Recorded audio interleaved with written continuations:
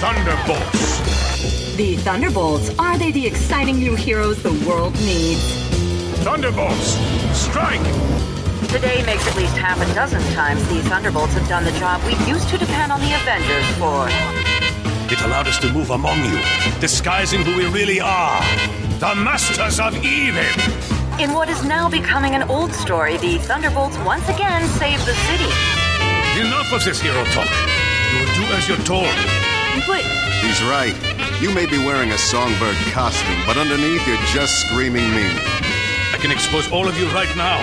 So you see, you really have no choice. You know what? We're done playing these parts. It's time to live these parts.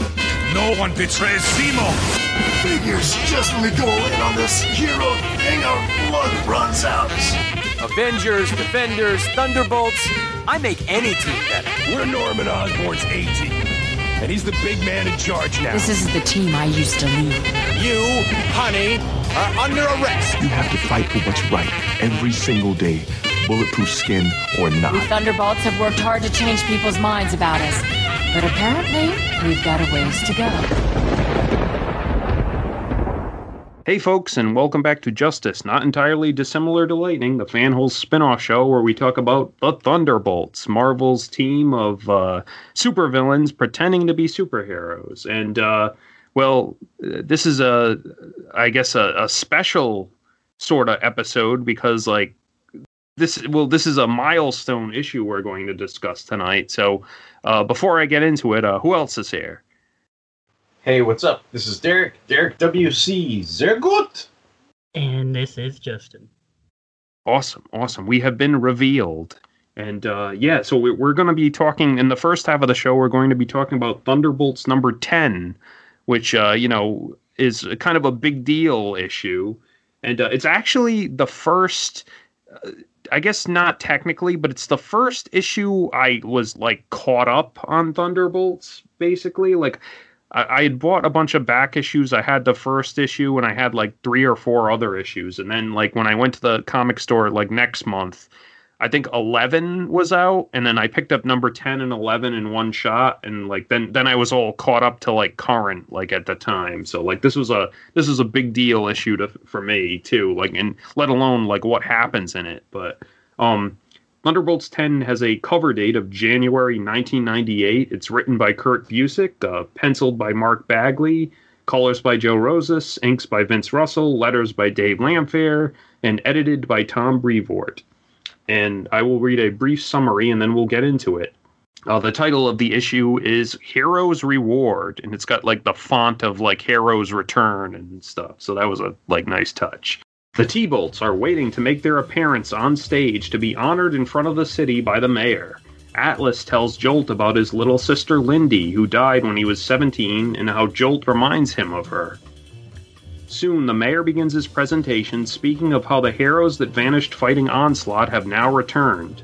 He presents the T-Bolts and announces that they will be granted the same security status that the Avengers had enjoyed. Citizen V takes a few questions, but suddenly S.H.I.E.L.D. agents led by G.W. Bridge crash through the windows and demand Baron Zemo and the Masters of Evil surrender. The gig is up. Techno uses an electromagnetic pulse to delay the S.H.I.E.L.D. agents, and the T-Bolts depart, leaving a stunned Jolt behind. Baron V orders the T-Bolts to split up and meet back at Four Freedoms Plaza. Jolt shakes off her shock and makes an escape too, the truth finally settling in about the team that took her in. Meanwhile, Meteorite is intercepted by Hawkeye, who tries to apprehend her, but she gives him the slip. Mach 1 and Songbird are distraught at their loss of their new lives and barely evade an angry mob of people. Jolt disguises herself and sees news reports that lay out all the evidence that was staring everyone in the face about the T-Bolts. She can't believe that everything was a lie, and she heads for Four Freedoms Plaza as well. Speaking of, New York's available superheroes have cordoned off the building, with the New Warriors, Daredevil, and Spider-Man hovering around outside. Meteorite grabs Atlas and flies straight through all of them to get inside, while Jolt manages to slip in through a sub-basement entrance. Inside, the T-Bolts wonder who exposed them, with Mach 1 and Songbird assuming it was the Black Widow after she had confronted them a few days prior. However, at that moment, Baron Zemo enters the room, having cast off his Citizen V facade for good, and reveals that he was the one who leaked the information to S.H.I.E.L.D.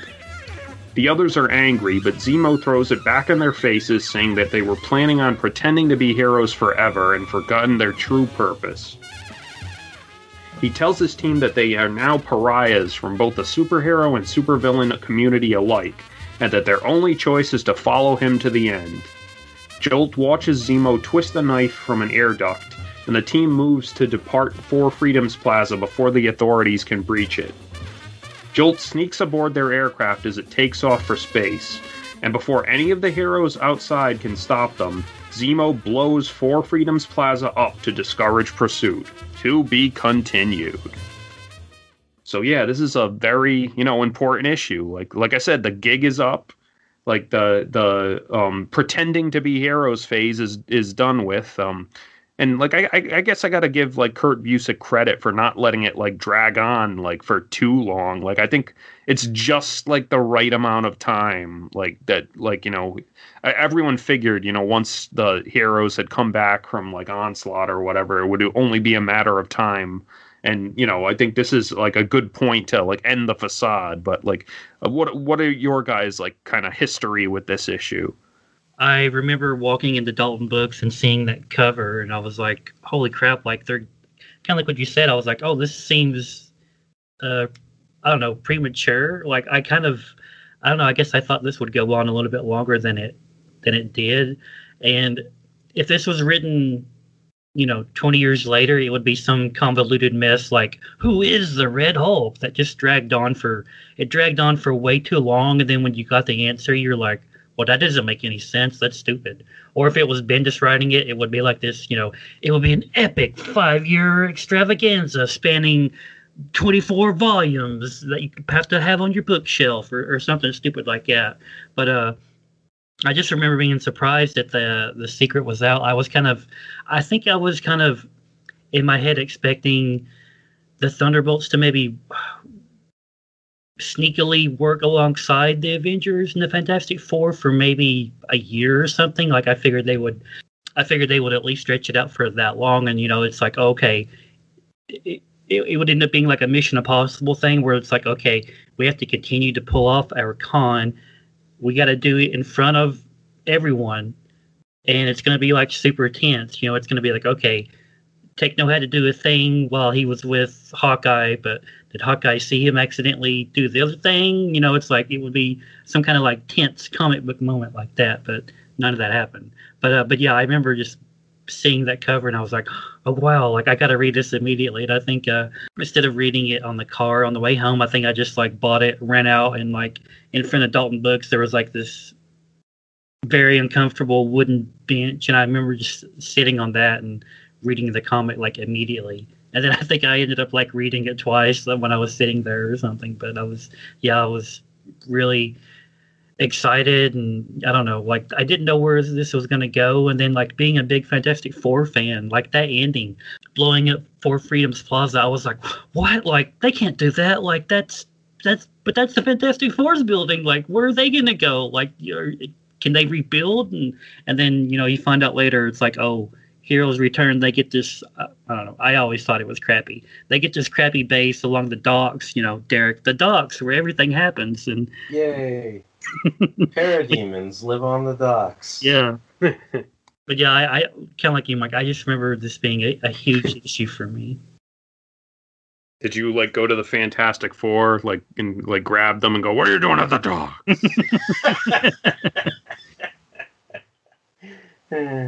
Yeah, I mean, this, like, technically, I guess this came out in 97 because it's one of those on the cusp cover dates, right? And so I'm trying to think, but I mean, I definitely, like, I had long ago gone past the point of, like, catching up, I guess, so I was reading this, month to month when it came out and everything. I'm assuming at this point, I mean, unless it was something I picked up over the holidays because it would have been like November-ish, when it came out. Like, I assume I got this when I was going to Loyola and going to the comic stores out there and everything.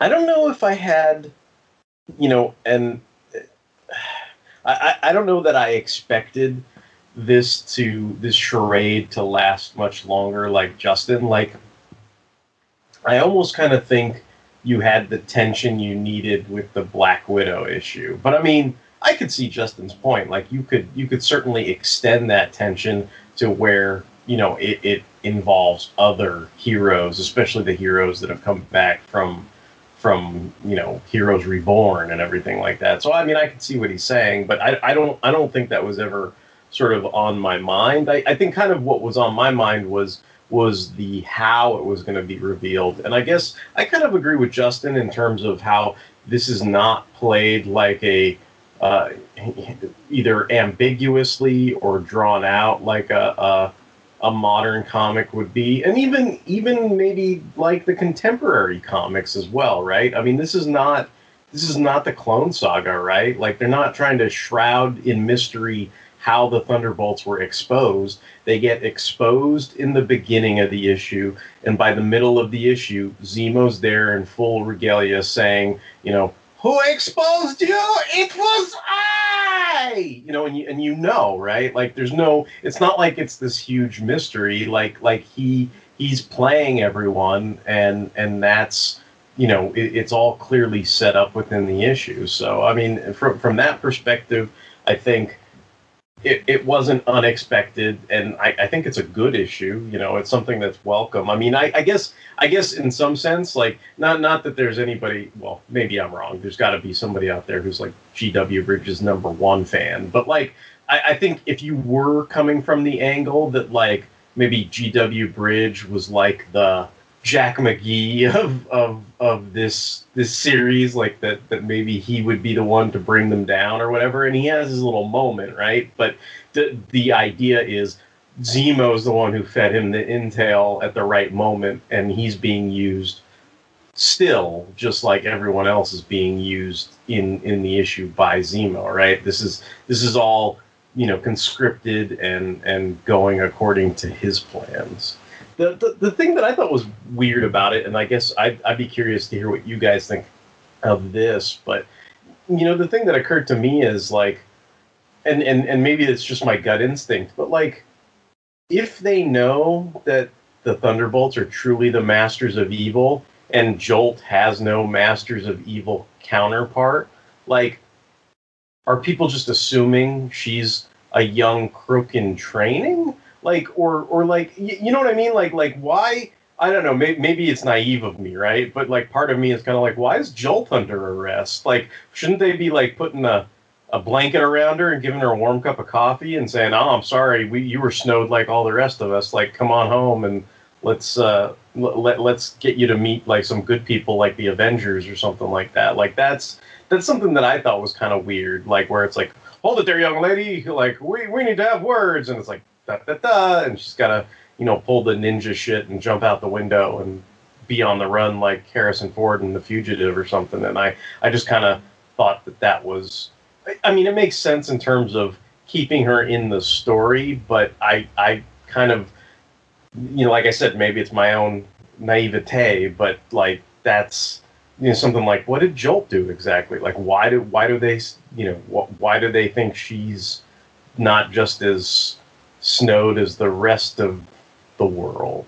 Yeah, I kind of thought about that too. I guess they just figured, oh, it's just, just one more like super criminal, like we don't have files on, or I don't know, maybe like, Zemo, like when they took her in, maybe like they just kind of falsified her records or something. And I think they just assume that she has knowledge of possible crimes that were at least committed in her presence or something. Oh, okay. It's like you said, okay.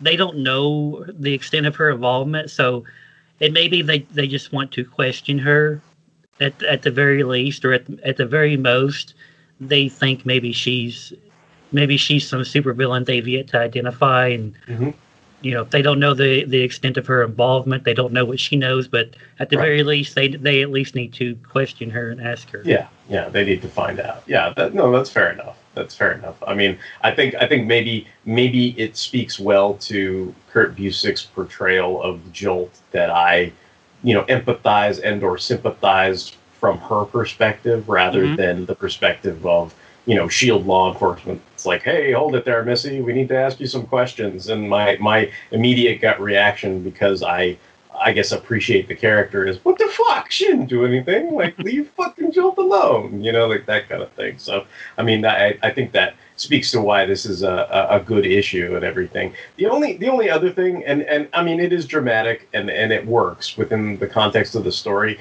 Did anybody else like kind of have a Infinity War like deja vu thing where you remember how in Infinity War they blew up the Baxter building with all the doppelgangers and all that bullshit? Like I felt like this was kind of like a redo of that in a way. Was that Infinity War or Infinity Crusade?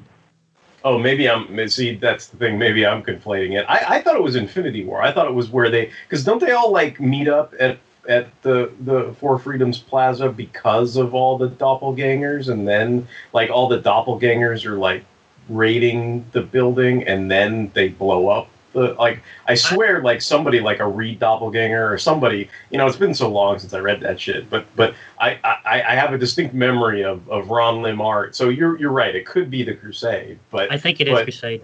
Yeah, but I just remember somebody like blowing up the Four Freedoms Plaza, and I'm kind of like, God, didn't we do this already? Like, haven't we done this before? Hey, but Dr. Doom shoots it into space like every Thursday. Right. So it can be blown up more than once. Yeah. Okay.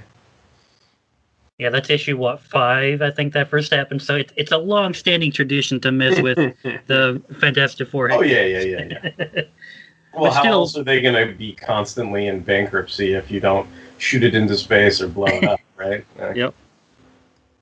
And then you've got that scene where like Meteorite is flying along and like she gets like confronted by Hawkeye, which it's still like almost 10 issues out from Hawkeye officially joining the team, but this is how like Kurt Busiek plans shit. So like I have no doubt he put Hawkeye here to like hint at like establish him so he just doesn't like pop out of nowhere. And like this is a scene like I'd show people where you got people who are like, what's Hawkeye gonna do? He's got arrows, like he's a useless member of the Avengers or whatever. Like this is, a classic like Hawkeye scene where, all he's got is himself and a quiver full of arrows, but and Moonstone is like way out of his league, but he still like stands up to her. And she's even like, it's not like she underestimates him or anything either. I think it's a good moment to establish him. I think it's good to have him and Moonstone be the ones that face off against one another, because it starts you. I mean, not to give like future spoilers to this podcast or the series, if anybody's following along, sort of issue by issue. But given if this is your character's starting point, I mean, and to sort of just hint at where they end up. I mean, they certainly start at the furthest apart that they could possibly be in this sequence, and it gives them plenty of room to grow, right? Like there's that aspect of it, for the series. I was when I wrote the summary, when I was reading it, I was thinking like I wrote like, oh, like Meteorite gives him the slip, and then later on he'll give her the dick. Did you want to talk about the quote unquote, I guess the genius of or if it's one of these things where the fanboys are like, hey, you called Meteorite Moonstone, and that was incorporated into the explanation of this, like where Jolt's running around and sees it on the news broadcast, and she's like, I was there and I didn't even notice it, like that kind of thing. Yeah, I think I brought that up when we talked about this issue. Like, this is like, Kurt freaking Busiek, like, setting shit up, like, and I don't even think that was a mistake or something in that original issue. Like, I think he actually put it there to see if anyone would notice. And, like, in universe, no one did, so. Right. I know these are totally unconnected, but you guys will feel me on this, but I feel like Jolt reminds me of what's her face from Picard or whatever, where she's like on the run with the hooded thing or whatever. I don't know why, but that's what that reminds me of. Oh yeah, Robot Girl, Data's daughter. Yeah, I don't even remember her name. Whatever her name was. May I ask your name? Daj. Daj. Certainly an interesting snapshot of an era of New Warriors. Yeah, I was going to ask you guys, like, what do you think of, like, it's like, oh, I like how it's like, oh, well, the Avengers can't be reached, the Heroes for Hire can't be reached, like, the Fantastic Four can't be reached, so we got, again, the New Warriors and Spider-Man and Daredevil, and well, it's weird because it's like it's not even. Well, I mean, I suppose like Nova, Firestar, and Justice, Marvel Boy, like they're kind of old school. But then I'm like, oh look, there's Turbo or whatever her name is, So like that's a clue to me where it's like, oh, this is kind of an era of New Warriors that I wasn't extensively following at the time, I do like, again, like when they had that scene in the park fighting like the elements of doom. Like, it's like the New Warriors come on the scene, and they're like, what's happening? Like, what should we do? And Spider-Man's like, how the fuck should I know? Like, basically, like, you're asking me to have responsibility? Like, I only throw Captain America's shield out the window. And yeah, exactly. Like, Daredevil, what do we do? I don't know. Like, we'll just stand here, and we'll let Moonstone and Atlas just fly past us. Like, okay. It's also kind of interesting to see Justice and Firestar in this kind of capacity, knowing that they would fairly soon become like Avengers members. Sorry, I don't mean to be a Zemo douchebag, but I was looking it up while you guys were talking, and between Infinity War issue 2 and issue 3, they try to blow up Four Freedoms Plaza, and there's a big explosion, but like Sue like captures it in a force field. And then, like, Eric Masterson Thor, like, twirls it into outer space or some shit. So that's what I was thinking of. So if they blow it up in Crusade 2, then it's even worse. But anyway, sorry. I think, like, Reed just builds, like, infinite Four Freedoms plazas and has Hank Pym shrink them all down. And so when one is destroyed, he just throws another one down and has it, like, scaled up again. He has it ready to go. He's got a suitcase full of buildings. Dr. Doom's like, I shall launch all of them into space. He's like, well, here's our new home. Oh, God damn it, Victor. You see, like, Dr. Doom, like, taping big rocket engines to the side of each building. That shot where Zemo comes out revealed in his full regalia is really nice. Like, I think that's my favorite. It's not really a splash, but it's almost like a splash, or at least it's big enough, so it's really nice. Well, despite, this being an important issue, like, not a lot actually, like, it's funny to say it's a very brisk issue. Like, there's not a lot of, like, there's a lot of shocking, like moments, but you go from them, like, really fast, and then, like, it's a fast read, like, kind of. Yeah. Well, I mean, but this is the story really picking up, though, right? Because this is essentially, I mean, I don't know if it's the climax, but it's certainly the very fast-paced rising action, and to rise, right? You have to, it's gotta, the water's gotta hit to the top pretty quickly. Otherwise, there's not a whole lot of suspense, So it's like I think that's just the nature of it, especially because I imagine if what you're saying is that Kurt Busiek had this, plotted out, in his head or had notes on where this was all going. I mean, we know this is leading to, a confrontation with the Avengers, and so this would be the rising action before that. So you would kind of have to, to set that up, you'd have to kind of have the exodus happen lickety split. It's weird because like you know what's interesting about this is, like, if you compare this to something like, I think, like Lex Luthor's various downfalls over the years, it's like I don't know what it is, but like, like for me, like the Public Enemy stuff, like that's always been a huge source of disappointment to me because of how long Luthor was portrayed as this kind of untouchable businessman, and or even the way he was an untouchable businessman in Superman the animated series, and then the concept was just, hey, you know what, we're tired of doing the businessman Lex, like let's make him the supervillain Lex. So it's like in the span of like practically 5 minutes in Justice League, it goes from I'm a businessman to, oh, you're going to jail, Luthor. Oh no, I'm a supervillain, cackles and runs away, right? And it's like, wait, like, he was untouchable that whole time, and now all of a sudden he's touchable within the span of 3 seconds. Whereas this, I think, these guys were always touchable. Do you know what I mean? Like, they just had to make one mistake, one slip, one mess up, and they'd be completely touchable. And in this case, it's all part of Zemo's plan, so that since this happens so quickly, to me, it's a lot more believable. And it's where I guess what I'm trying to get at is this issue for me is not a disappointment. Whereas if it was like Kingpin or something, you know what I mean? Like somebody who played this long game where you've been reading their machinations for years, and then you watch their downfall, and you're like, I don't know that I believe this downfall, because it's like something that's been building up for so long. Whereas the build up to this, like, yeah, it was built up and it was well built up, but it's like, so you've been reading this for less than a year, okay, fine, but it's like, it's 10 months, like that I don't know, to me it's like that's a little more believable that this could all sort of unravel at the speed that it's unraveling. Whereas sometimes I think,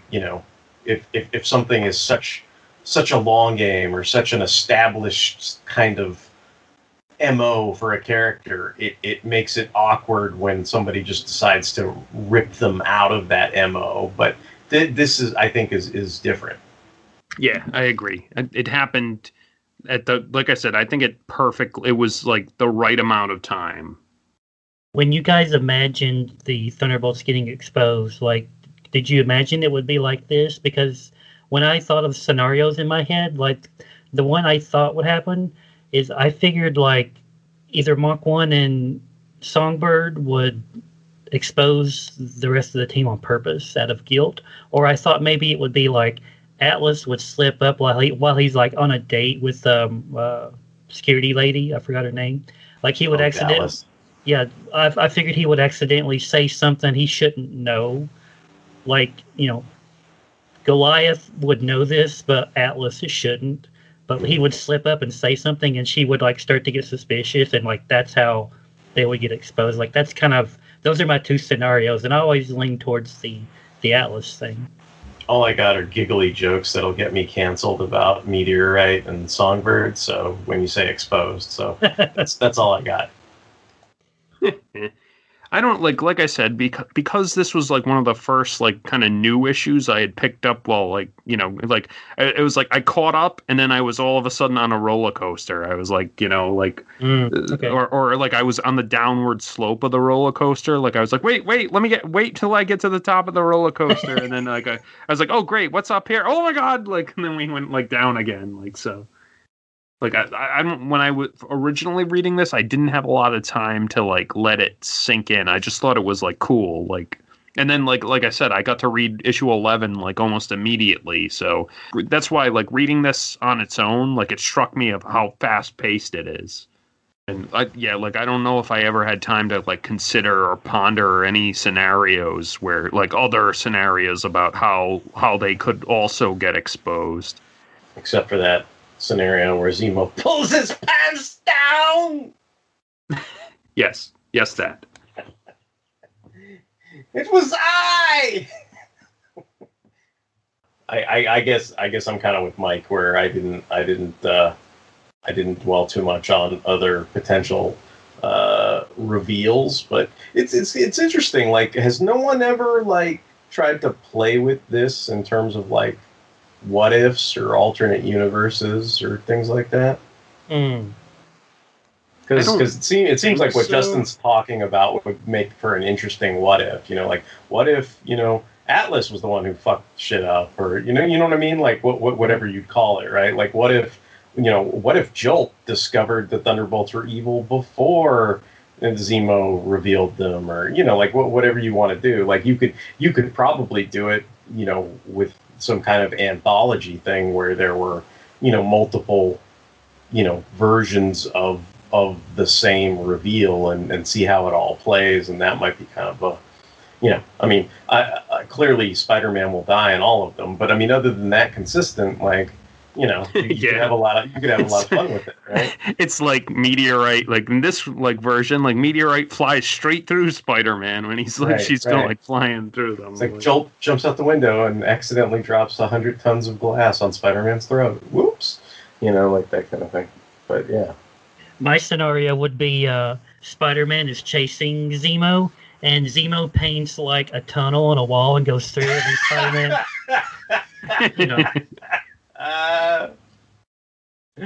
meep meep.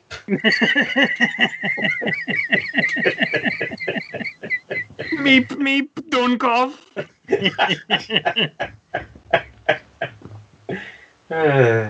So yeah, like anything else about this issue? I mean, it's an important one, but again, like I said, there's not a lot to say about it other than the big thing finally happens. Like, yeah, I mean, good issue, great art, good writing. We're kind of back into the creative team that have become accustomed to on this book. So I think that definitely is to the issue's advantage. And like you said, I mean, fast paced, but well timed, so I think all those things are applicable. There was an idea to bring together a group of remarkable people. To see if we could become something more. So when they needed us, we could make the podcasts that they never could.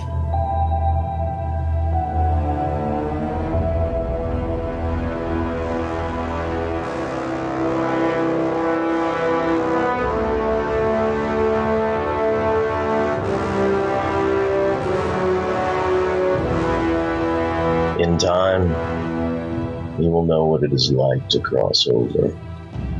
To feel so desperately that the comic is right, yet to fail all the same. Dread it. Run from it. March 2021 still arrives.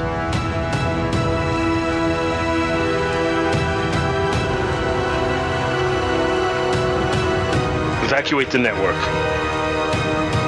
Engage all defenses. And get this man a cold Mountain Dew. Ooh, a cold Mountain Dew. I haven't tried one of those. Nah. Make it warm. Thank you.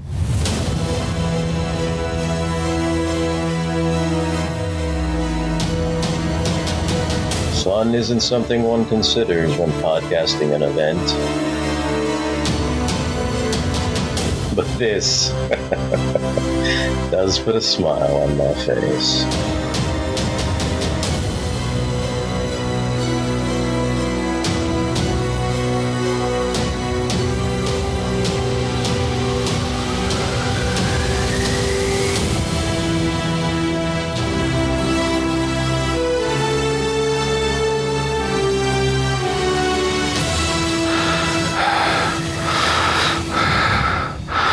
Who the hell are you guys? Do they know it's JLMA at all?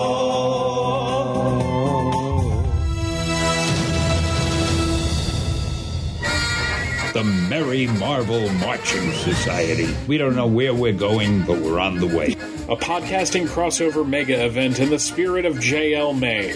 Coming in March 2021. Covering Marvel's fall crossover event, Acts of Vengeance.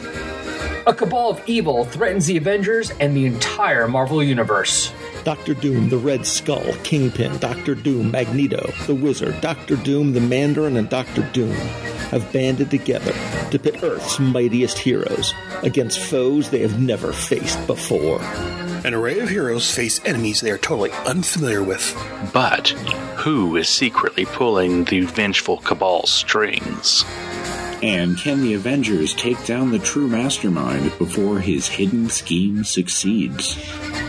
Featuring podcasts from Third Degree Burn, Back to the Bins, Avengers Spotlight, Coffee and Comics, Comic Book Time Machine, Doom Speak, Fanholes Podcast, Fire and Water Podcast Network, Head Speaks, Into the Weird, Justice, Not Entirely Dissimilar to Lightning, a Thunderbolts podcast, Longbox Crusade, Married with Comics, The Quantum Cast, Resurrections, an Adam Warlock podcast, Rolled Spine Podcasts, and Views from the Long Box. Marching its way to your favorite podcatchers and hosting sites in 2021.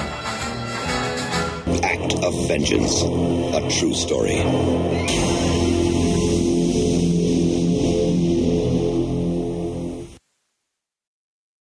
All right, well, that was our usual, coverage of the chronological Thunderbolts issue, and now we will move on to the historical portion of the show.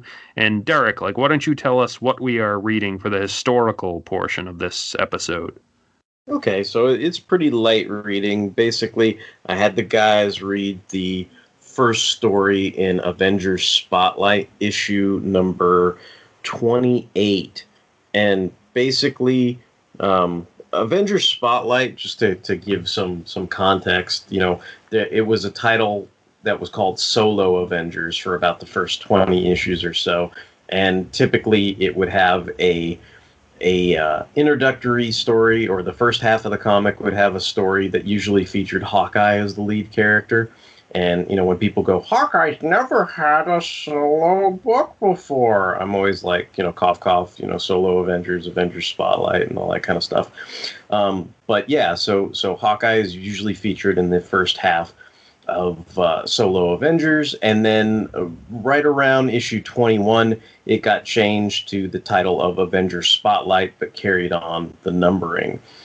This particular issue has a cover date of January 1990. Its on-sale date was November 14th, 1989. It had a cover price of a whopping 100 cents, $1.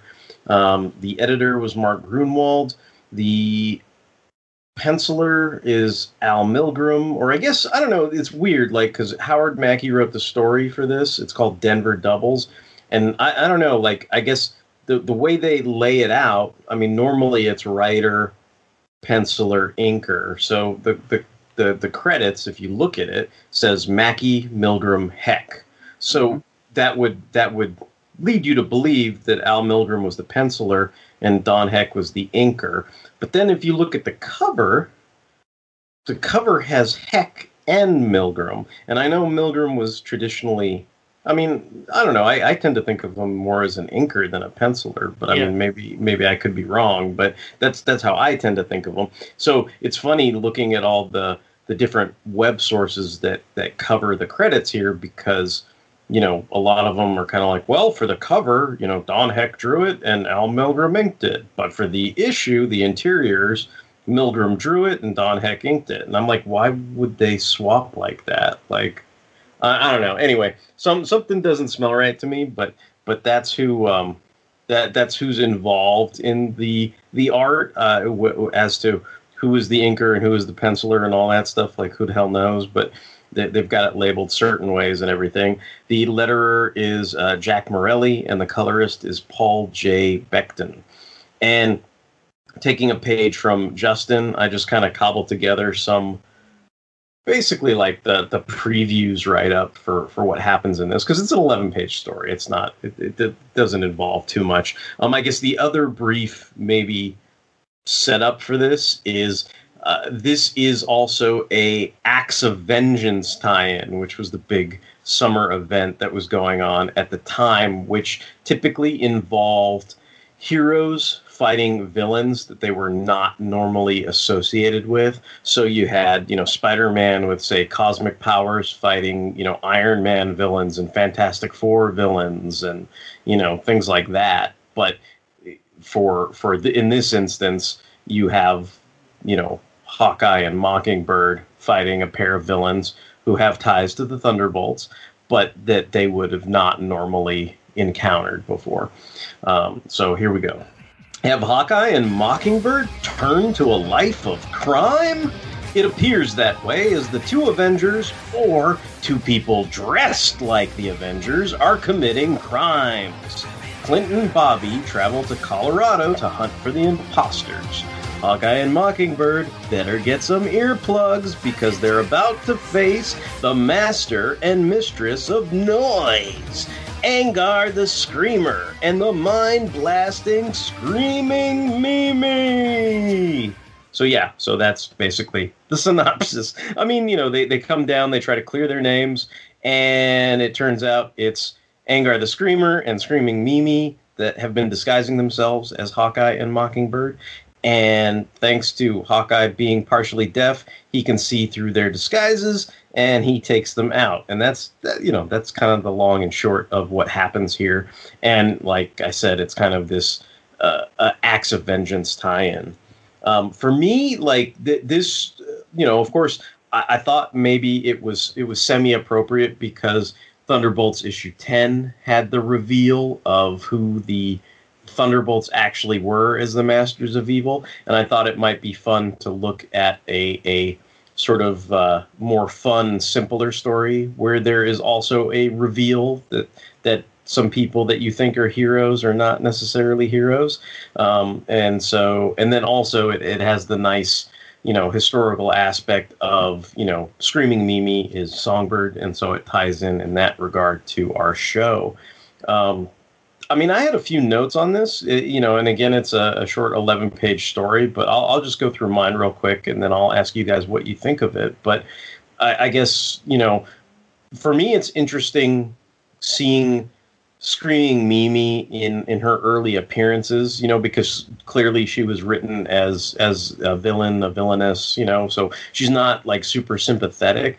And the thing that I noticed is even when she's disguised as Mockingbird and they're talking to one of the bank managers that they're robbing, she refers to the bank manager as an old geezer and tells him to can it, Tubbo, and like, you know what I thought of, Justin, when I was reading that? Because I was like, it's weird because I'm like, Screaming Mimi kind of sounds like Pizzazz from Gem, but like, if you think about it, the way they try to paint her in Thunderbolts, it's almost more like she's Stormer, like she was bad, but she really wants to be a good girl, but she gets drawn into the badness or whatever, so it's like, but to me, I couldn't picture Stormer going like, you old geezer, like unless she was like sort of like pushed into it by the other misfits. So that's kind of what I was thinking with that. And, I guess the thing that's interesting is, of course, that doppelganger effect that they use. It's not that they're actually physically dressing up in a Hawkeye and Mockingbird costume. It's actually this kind of clever explanation of the fact that the combination of Angar the Screamer's powers and Screaming Mimi's sonic voice powers, like that makes this interesting disguise where everybody thinks they look like Hawkeye and Mockingbird, and then you have the sort of twist to the story, the twist that since Hawkeye is afflicted with partial deafness at this point in his career, which I think a billion other writers have since long forgotten, that actually proves to be a valued asset in his defeat of these characters, because he's the only one who doesn't get afflicted by their disguises, basically. So he sees through their disguise right away and everything. So, and I mean, I was pretty well. I mean, I want to say I was pretty much buying this comic off the stands, but the honest assessment of it is the reason why I was buying this comic on the regular was because it had those big giant Acts of Vengeance things stamped on the front of them. So that's why I picked this up. Like, I think the issue before was an Acts of Vengeance tie-in, and the issue before that was an Acts of Vengeance tie-in. So by this point, I had been buying this like 2 months in a row, and since if it had Acts of Vengeance on it, because I thought that was super cool, and I still kind of think that's like one of the best Marvel crossover events that they ever did. So this 28 was, I think, the third of Avengers Spotlight that had the Acts of Vengeance stamp on it. So I bought this issue, and then I bought the following one that was an Acts of Vengeance tie-in. And then I think I bought like a few more issues because like right after this, and I don't know exactly how Mike feels about this, but maybe we can discuss it. But I did keep buying this, and I think after the Acts of Vengeance tie-ins were over, there was the Hawkeye gets an armored costume arc or storyline that kind of flowed through some of the subsequent issues after that. And at the time, I remember thinking it was kind of a cool costume, but I feel like that's one of those things that has been sort of lost to time, or maybe it's more viewed like, you know, Spider-Man's spider armor in Web of Spider-Man more so than Spider-Man's black costume, if that makes any sense. Even though at the time I thought it was probably like, ooh, I'm on the ground floor of like Spider-Man's black costume. But maybe in reality it was just, you know, the shiny chrome spider armor, and I didn't know any better. But yeah, that's pretty much what I have on the issue. But I'm kind of curious about you guys. Like, have you read Avengers Spotlight before? Is this the first time you're reading this? Is this something that's kind of like an old friend? Like, what are your takes on this, I guess, title and this particular issue? This is the first time I read this issue. I mean, I've read Avengers Spotlight issues before, usually out of the back issue bins.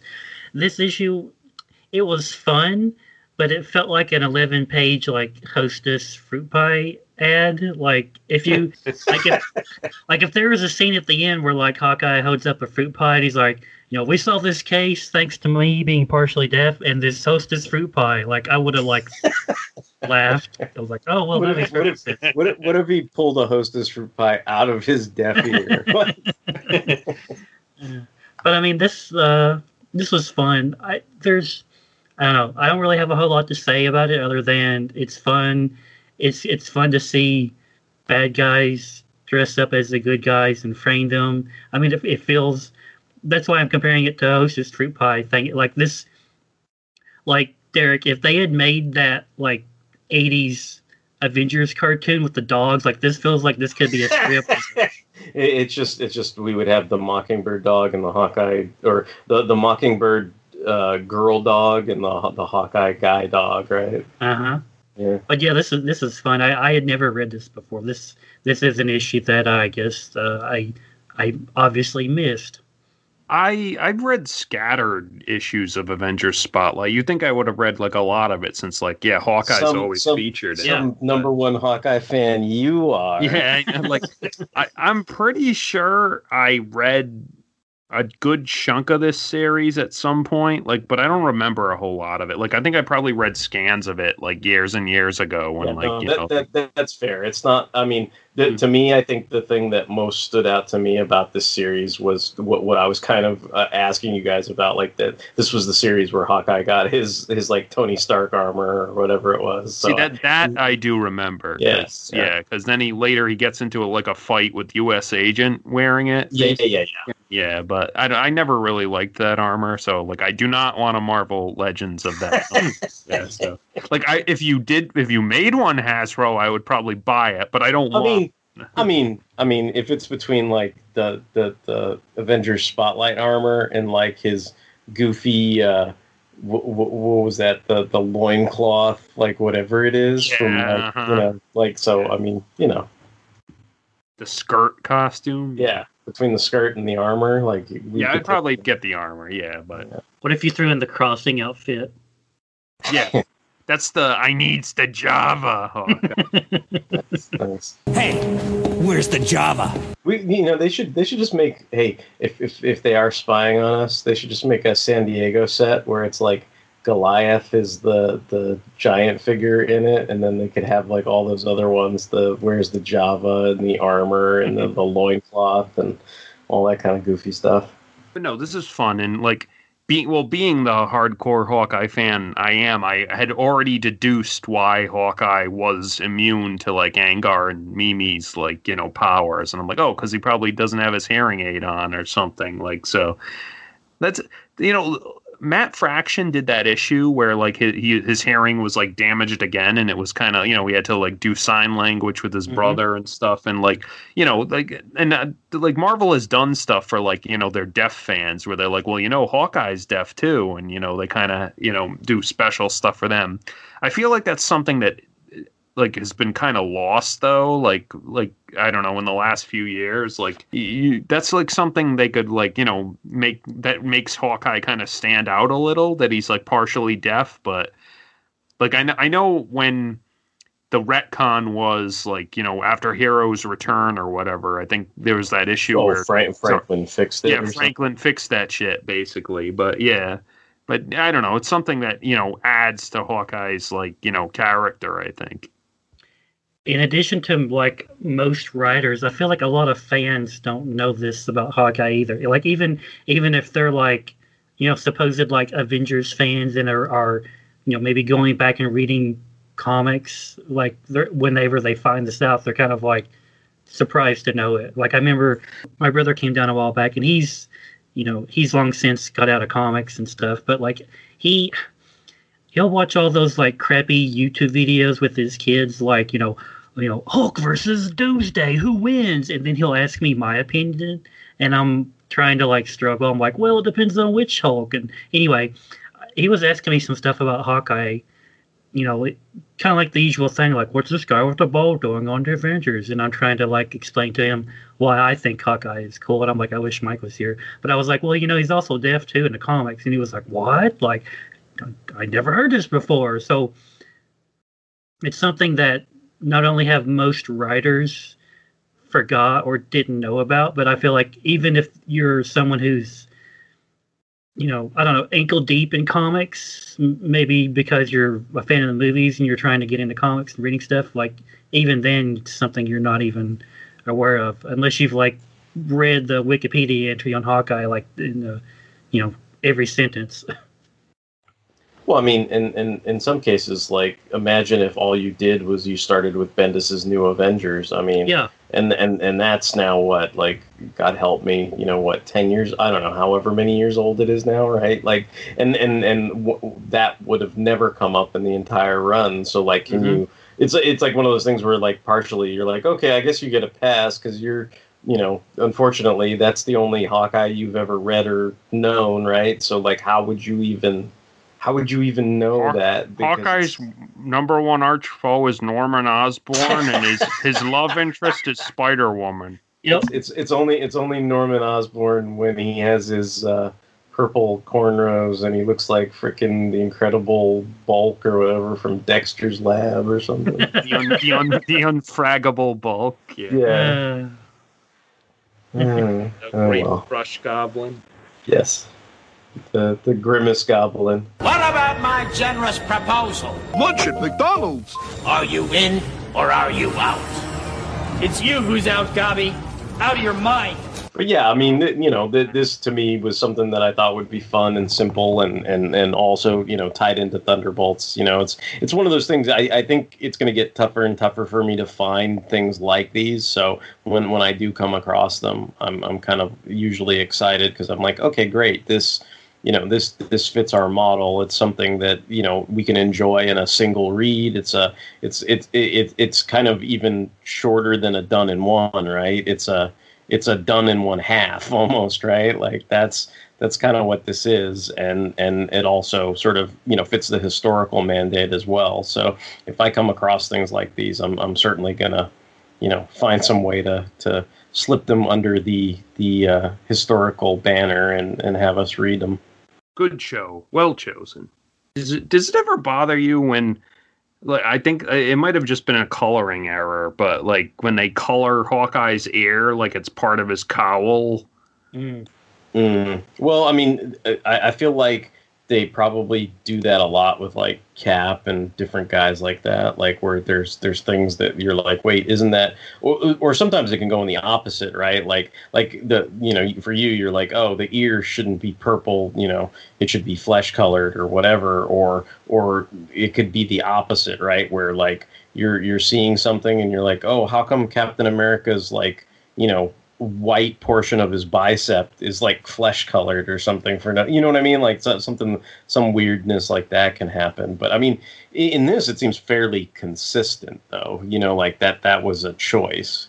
I just, maybe the person like reading this for the first time, like Hawkeye has purple ears. Like, no. Well, is it really Hawkeye or is it Angar fucking up Hawkeye's color? Yeah, I know, right? That's how you can tell them apart. One has purple ears. One has purple ears, and the other one has not purple ears. Even though at the very end he's like sticking his hearing aid into a purple ear. So, you know, you certainly have a point. What I mean, Mike? What do you think of that whole notion? Like, you know, just the, I don't know. I don't know that I want to call it this, but the early installment weirdness aspect of Screaming Mimi. You know, Screaming Mimi is a, you know, pretty much nasty bitch in this, right? Like, I mean, and is that just something where you figure over time she you know, the true, you know, sort of heart of gold songbird, you know, comes to light, and this is just, you know, her being young and dumb and kind of falling in with the wrong crowd like Angar, or like is that basically how you'd sort of reconcile that type of thing, or is this just something where you don't spend too much time thinking about it? Yeah, she's just, you know, she's trying too hard, like, at this point, probably, you know, she's just with a bad crowd, like, yeah, I mean, you can look back at all her old appearances in retrospect and just say, yeah, she was kind of, you know, dumb back then, but... Yeah. You know. Or, you know, easily susceptible to the influence of her peers, right? Yes. But yeah, good choice. Like, you know, it was a short read, but like I enjoyed it. Like I'm one of the, like I could swear I've read a bulk of this series, but like not a lot of it stuck with me, and maybe that's because a lot of it is like, you know, episodic, I guess.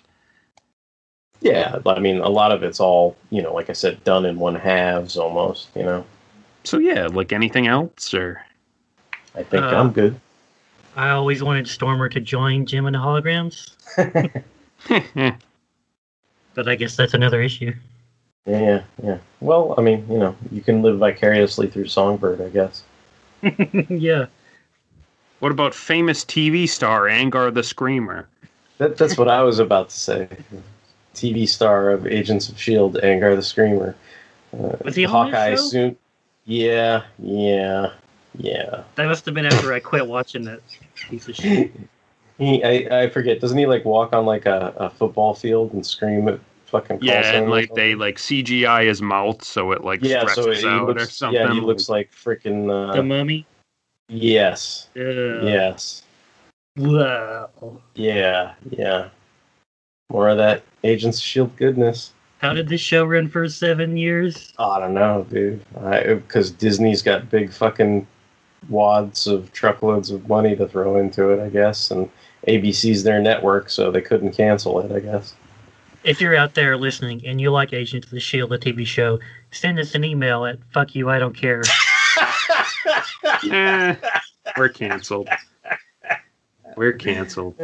How, dude? Nobody's gonna cancel us over Agents of S.H.I.E.L.D. Come on. I feel like you'd be surprised nowadays. If you can get canceled over the Star Wars sequels, you can get canceled over Agents of S.H.I.E.L.D. All right. Well, all right then. Yes. So, yeah. Derek, why don't you do hopefully we're already canceled by this point. Yeah. If you have any questions, comments, or concerns other than Agents of S.H.I.E.L.D., you can email us at fanholespodcast@gmail.com. If you want to check out the backlog of our episodes for Justice, not entirely dissimilar to Lightning, you can head on over to fanholespodcast.blogspot.com. You can check all the episodes out there. And we can be found on all kinds of social media. We're on Tumblr, Twitter, Instagram, Facebook. We appreciate all the likes, hearts, shares, retweets that we receive. We're on Apple Podcasts. You can stream us on Stitcher Radio, Google Play, and Spotify. Thank you, Derek. So this is Mike signing off. This is Derek WC. I didn't quite catch that. Signing off. And this is Justin signing off. You leave Jolt alone. GW. Won't have a seat in the foyer. Take a number. I was lightning before the thunder. Thunder, thunder, thunder,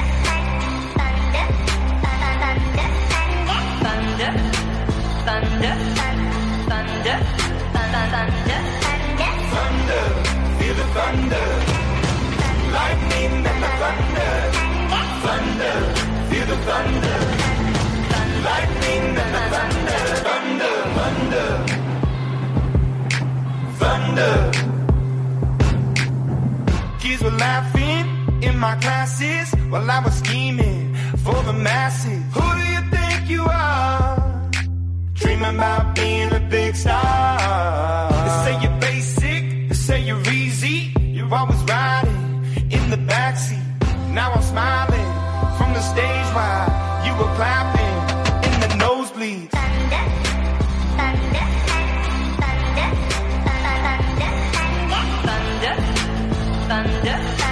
thunder, thunder, thunder, thunder, thunder, thunder, feel the thunder. Lightning and the thunder. Thunder, feel the thunder. Lightning and the thunder. It's funny. I was watching Top Hat Gaming Man's video, like like I told you guys, he does like historical videos on fighting games and stuff. And he just made it through like all the Marvel versus Capcom like games. So the next video he did was on Dragon Ball Fighter Z, because he was like, well, this game has supplanted Marvel versus Capcom now by being like better than it, basically, like than the last iteration. But like usually he's kind of like you, Derek, where he like goes through a whole like historical portion of like whatever he's covering. So like the first like 5 minutes of the video is him giving like the history on like Dragon Ball and Dragon Ball Z and stuff. And he gets up to GT and he's like, and then there's like Dragon Ball GT. While I mean, it has its fans, but like now it's been rendered by like Dragon Ball Super as a non-canon, like, you know, pseudo-canon, optional canon. And then he kind of has an aside where he's like, I wish someone would do that with the Star Wars sequels. Like, optional canon. You mean like the last 20 years of comic books? Yeah. Yes. Optional canon. And that's what I always say. None of that shit is canon. Like, doesn't matter. Like all the Halloween movies except the first one now. It's all optional. Well, the Rob Zombie movies are definitely optional. Yeah, you have options within your optionals. Yeah. Yeah.